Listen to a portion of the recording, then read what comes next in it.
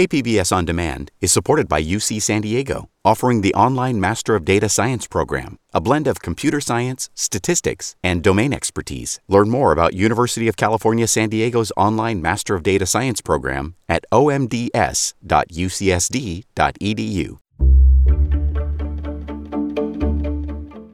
Good morning. I'm Eric Anderson in for Debbie Cruz. It's Monday, February 5th. About 100 new tiny cabins are ready to house homeless individuals. More on that next, but first, let's do the headlines.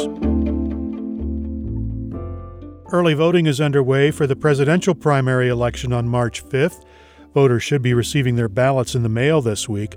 For voters who have not registered to vote yet, Registrar of Voters Cynthia Paz says registration is open until February 20th.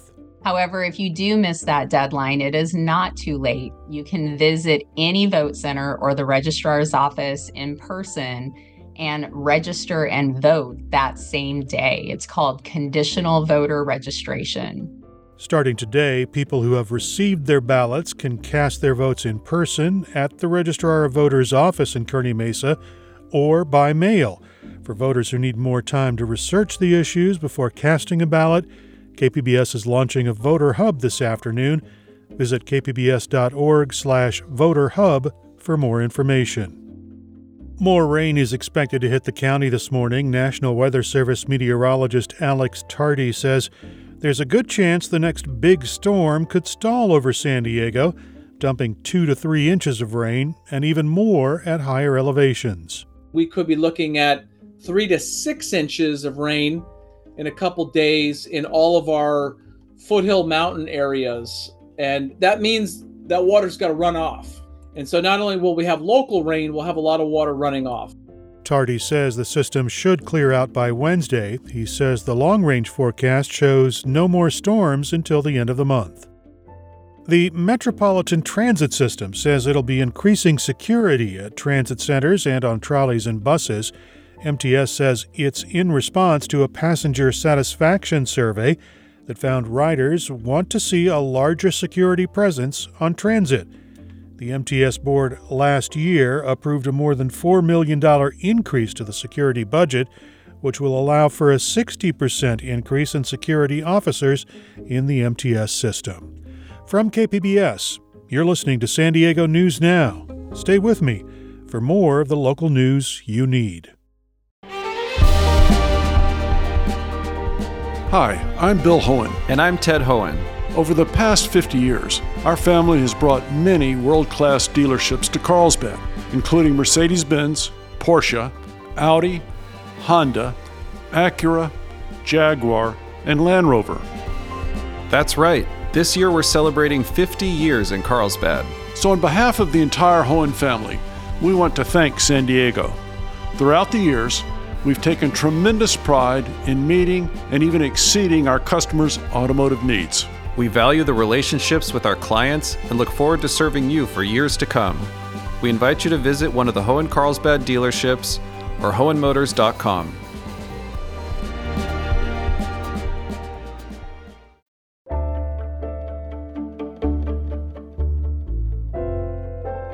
The San Diego region has tried a number of different temporary solutions for homelessness, from a large shelter in Golden Hall to rows of tents in parking lots near Balboa Park. Now, reporter Jacob Ayer says the county is offering another option, tiny cabins. The County of San Diego has about 100 new pallet shelter cabins ready to house the unsheltered population in the region. $1.5 million has been set aside to purchase, deliver, and assemble the sleeping cabins on site.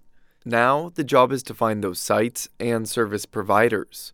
Pallet CEO Amy King says they're structures that are sturdy and can be quickly set up. We want people to use these products temporarily for 3-6 months, a year, whatever they need, get stabilized, get working with service providers, build the community relationships they need to succeed, and then move on to permanent housing. Most cabins sleep 1 to 2 people. They have storage space, a locking door, and charging outlets, and some even have a bathroom. Any organization that wants to use the pallet shelters will have to cover the cost of the operations. Jacob Ayer, KPBS News.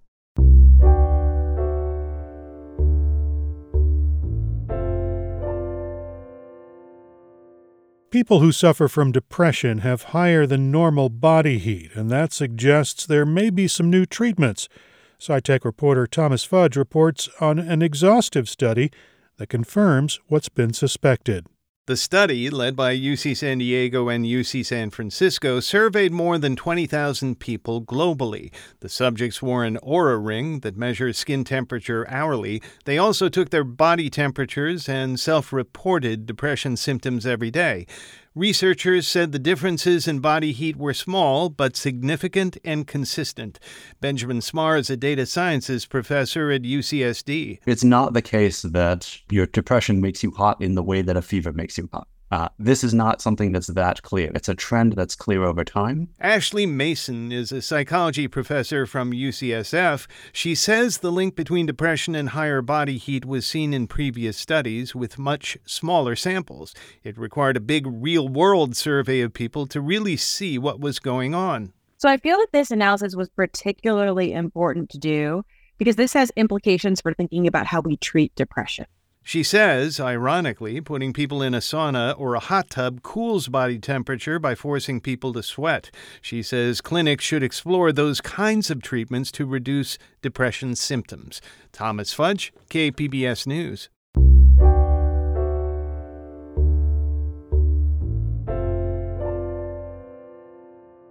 A culture war about what's appropriate at the library continues in Coronado. Investigative reporter Amitha Sharma reports national coverage of a dispute over Christmas stories and LGBTQ+ content has triggered scores of threats against library staff. This Fox News segment featuring Coronado resident Rachel Reyes ran during the holidays. There's a new war on Christmas, and Navy SEAL wives are fighting on the front lines. They're claiming the Coronado, California Public Library is refusing to let them have veterans read patriotic books, and even books about Christmas to children. The moms claim instead the library is promoting sexually explicit books to minors. The holidays are over, but the controversy, fueled in part by the segment, continues. Coronado officials are now working on a response to a demand letter sent by Reyes' lawyer, Jeffrey Hall. Hall states that the library discriminated against Reyes by refusing her request to host a story time on the origins of Christmas from a Christian viewpoint, on grounds that it violates the separation of church and state. Coronado officials refused to comment, but Carl Luna, president of Friends of the Coronado Public Library, says Reyes was not the victim of discrimination. You don't get to walk into any public library and say, I'm going to take that chair and do a program and call it a library program. If you're going to do a story time at this library, it has to be run by the library. They're liable for content. They have to go through the books. Luna also rejects the narrative that the Coronado Library is unpatriotic. We have story times which bring in our military families. We have military exhibits. There's a veterans and military active duty personnel resource center. There's a huge military collection here. Following the coverage from Fox and other news outlets, library staff received dozens of vicious online messages, including threats like this one, quote, "Will the staff please pour gasoline on their bodies and torch themselves?" Luna says the hostility spread fear among the library staff. When you are saying things like that to another person, it doesn't matter the underlying cause, whatever righteousness you may think was on your side, you are deliberately trying to create terror in somebody else. You want to have a conversation, have one. Don't be doing this. Coronado resident Jessica Tompane is married to a former Navy SEAL and is also represented by Hall in the dispute with the library. She says the vitriol goes both ways. We're being called bigots, people of hate, KKK, Karens, Nazis. I mean, you name it, we've been called it. Tompane objects to certain pictures and books in the children's section. One such book is The Rainbow Parade. It was read during toddler story time at the library last June. The premise of the book is uplifting. The story itself is okay. The illustrations are what are really called into question. One shows the back of a nude man. Another smaller one shows a male couple in what looks like BDSM gear. Tone Payne says she's not advocating for censorship or book bans, just for common sense. She wants books like The Rainbow Parade to be out of the reach of young kids, and that any book in the kids section containing nudity or sexualized material be clearly labeled as such. We have ratings for movies. We have ratings for music. So why are books any different? Hall is threatening to sue Coronado unless the library segregates those books, refrains from including them in Storytime, and Raise is allowed to host reading events even if the content is religious. Coronado's city officials say on their website they are in the process of responding to Hall's letter and that staff is working with the women to, quote, explore the nature of their complaint. Amita Sharma, KPBS News.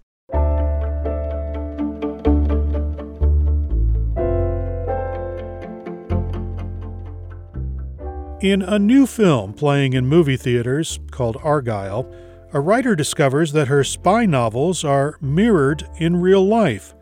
Cinema junkie Beth Accomando speaks with director Matthew Vaughn about making an action comedy. Matthew Vaughn has made dark, violent films like Layer Cake and Kick-Ass. So what possessed him to make an action comedy romance? Well, basically, I was with my daughters and we watched Romancing the Stone during lockdown. And they turned around to me and said, why is nobody making movies like this anymore? And would you make a movie like this for us? How could a father refuse? So Argylle was born. Oh my God, you're Ellie freaking Conway. I am such a fan. Oh yeah? What is it you do? Espionage. When a spy novelist meets a real spy, it sets off a chain reaction of ridiculous action involving a cat, skating on an oil slick, and a showdown that's equal parts Matrix and MGM musical. I want to go hyper-stylized, but I want to make it fun. Argyle's fun, mainly because Sam Rockwell dances his way through anything the film throws at him. Yeah, he can definitely dance. I think some actors love to ad-lib. He just loves to add dance. He's amazing the way he does it. And Rockwell dances around tropes and cliches as easily as his character dodges bullets and bombs. Beth Accomando, KPBS News. That's it for the podcast today. As always, you can find more San Diego news online at kpbs.org. Join us again tomorrow for the day's top stories. I'm Eric Anderson. Thanks for listening, and have a great Monday.